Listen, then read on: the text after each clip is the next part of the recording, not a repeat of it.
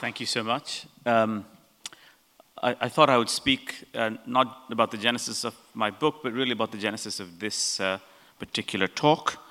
I was giving a talk on my work, my scientific work on cancer, about 3 weeks ago. And I just stepped off the podium when a woman who had a history of breast cancer and the BRCA1 mutation, the genetic history of breast cancer that had run through her family, she confronted me and she said, "Can I eliminate this mutation from my family forever?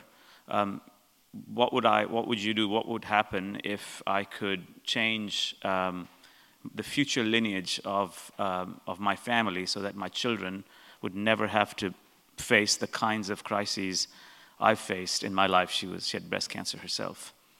So that's the question I want to take up a little bit. It's the end of, the question really occurs at the end of the book, of the gene, in the last section of the gene.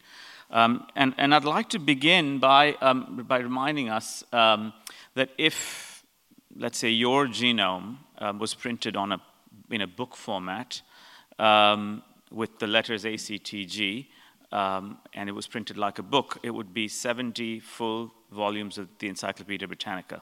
So every edge of this room and flowing into the next room would be lined with one person's genome printed ACTG, CCT like this, and you'd come into and you could inhabit your own genome.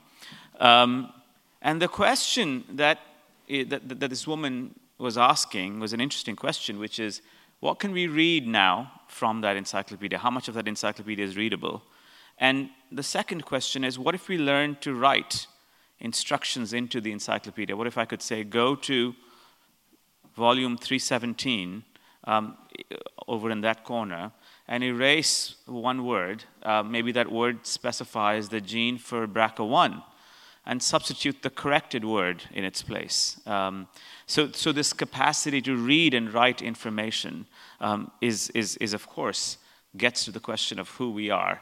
And that's the question that the last half of the gene raises.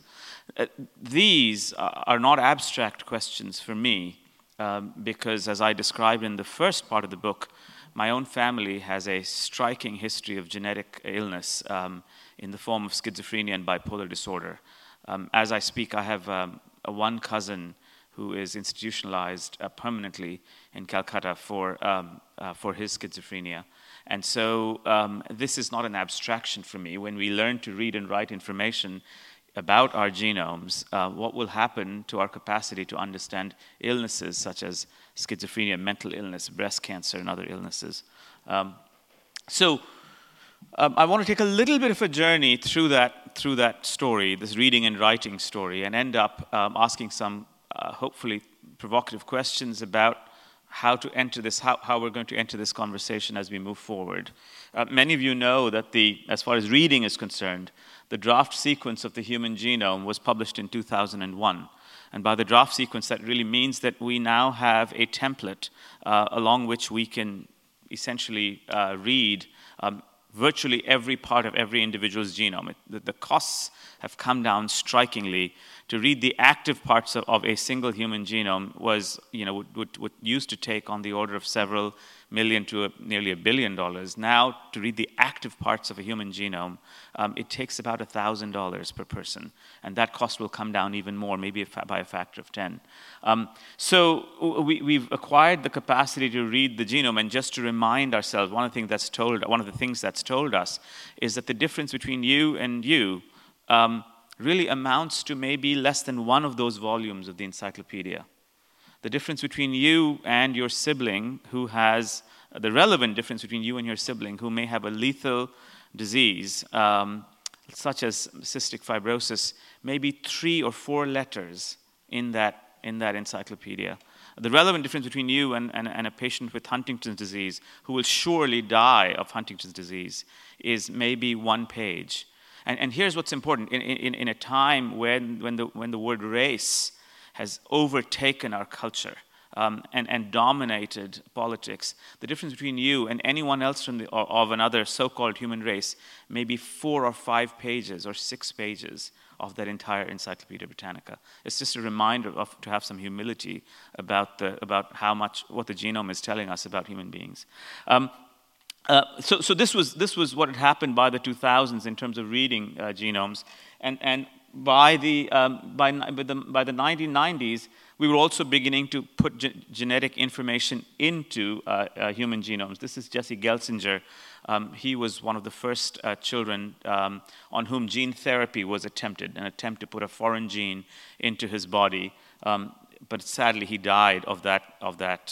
He was one of the first deaths from gene therapy. So it was a reminder by the late 1990s that although we had learned so much about the human genome, there was yet much to learn.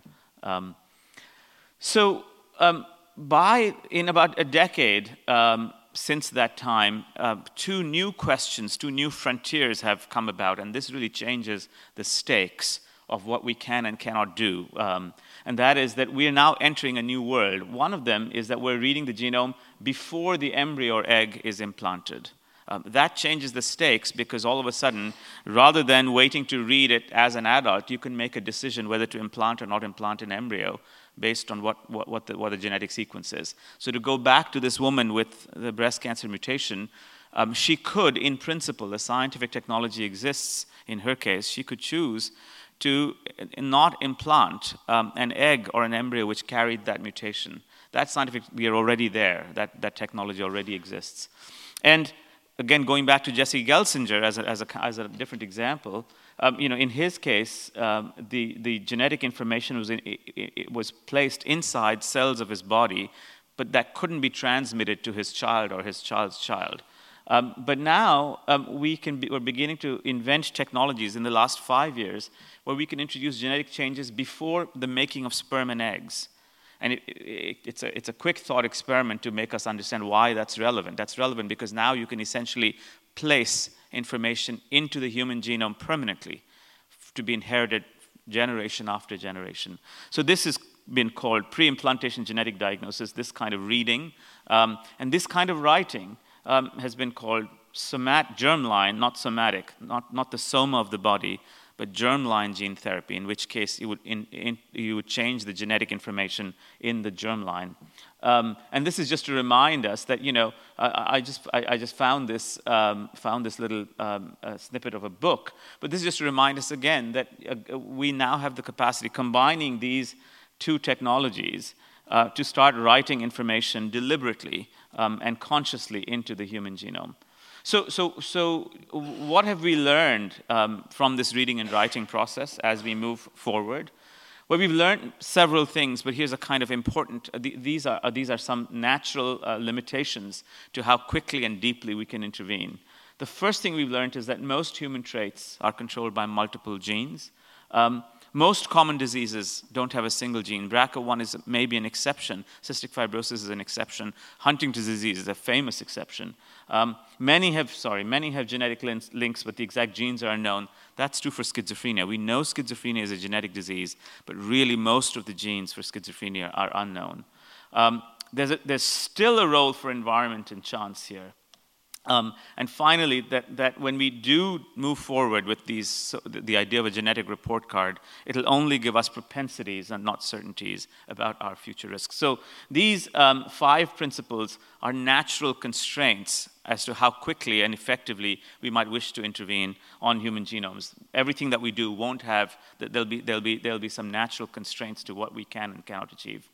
But that said, while all of these natural constraints are being recognized in terms of what we can do, we are actually moving forward with making deliberate changes in the human genome.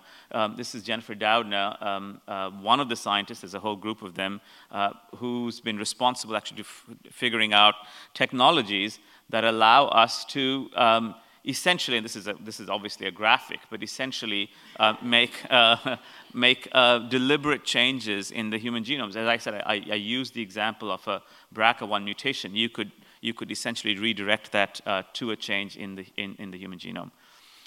The last piece of technology that comes into play here is that that would all be fine. We could read and write human genomes, but the capacity to transmit that information into sperm and eggs was missing.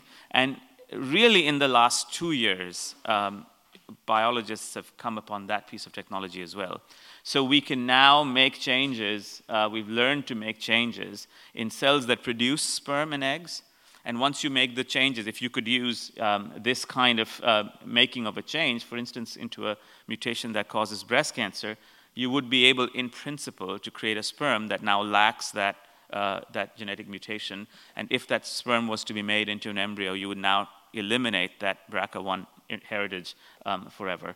And that's been finally compounded by the most exciting and the most threatening idea of all, which is that we can now make entirely synthetic human genomes, or synthetic genomes, potentially by making a chemical form of the gene. So the question that's on everyone's minds is, will there be designer babies? Well, the answer is not soon. We've started creating these technologies, but the old questions about eugenics still apply, which is that once we start entering this world, we will soon begin to enter a world in which our aspirations and desires as human beings will be or will not be reflected in what kind of children we have. I'm going to end by pointing out the idea that we're at the edge of this precipice, and therefore the questions of what to do about it have started reverberating widely around the world. And this is one example of a report. This was brought out by the National Academy of Sciences to ask the question, should we intervene on human genomes in a way that allows this intervention to carry forward in generation after generation? And I'd like to end by reading this point, which is, because germline genome edits would be heritable, and now you know why, their effects could be multi-generational. As a result, both the potential benefits and potential harms could be multiplied. In addition, the notion of intentional germline genetic alteration has occasioned significant debate about the wisdom and appropriateness of this form of intervention, because these include concerns about diminishing the dignity of humans, respect for their variety, failing to appreciate the importance of the natural world, and a lack of humility about our wisdom and powers of control when altering that world or people within it. And so the shocking thing about this report, which really made people think, take a step back and think, was that they concluded that, in fact, for the first time, they did think it was permissible to make germline genome edits in human sperm and eggs under these conditions, that there be no other reasonable alternative, that the genes result in a serious disease or condition, so-called extraordinary suffering, and that they have a strong predisposition to that disease or condition. So the genie of the gene is now, at least by this recommendation of this report, technically out of the bottle. We can now are allowed to consider making genetic interventions in humans. And the question that I will leave us with is a question that I think all of us need to participate in, which is, what is the future of an organism that has learned to decipher the code of its own instructions? That's the question implicit in the gene, and I hope that we can use the book and many other books to really think about what happens next. Thank you very much.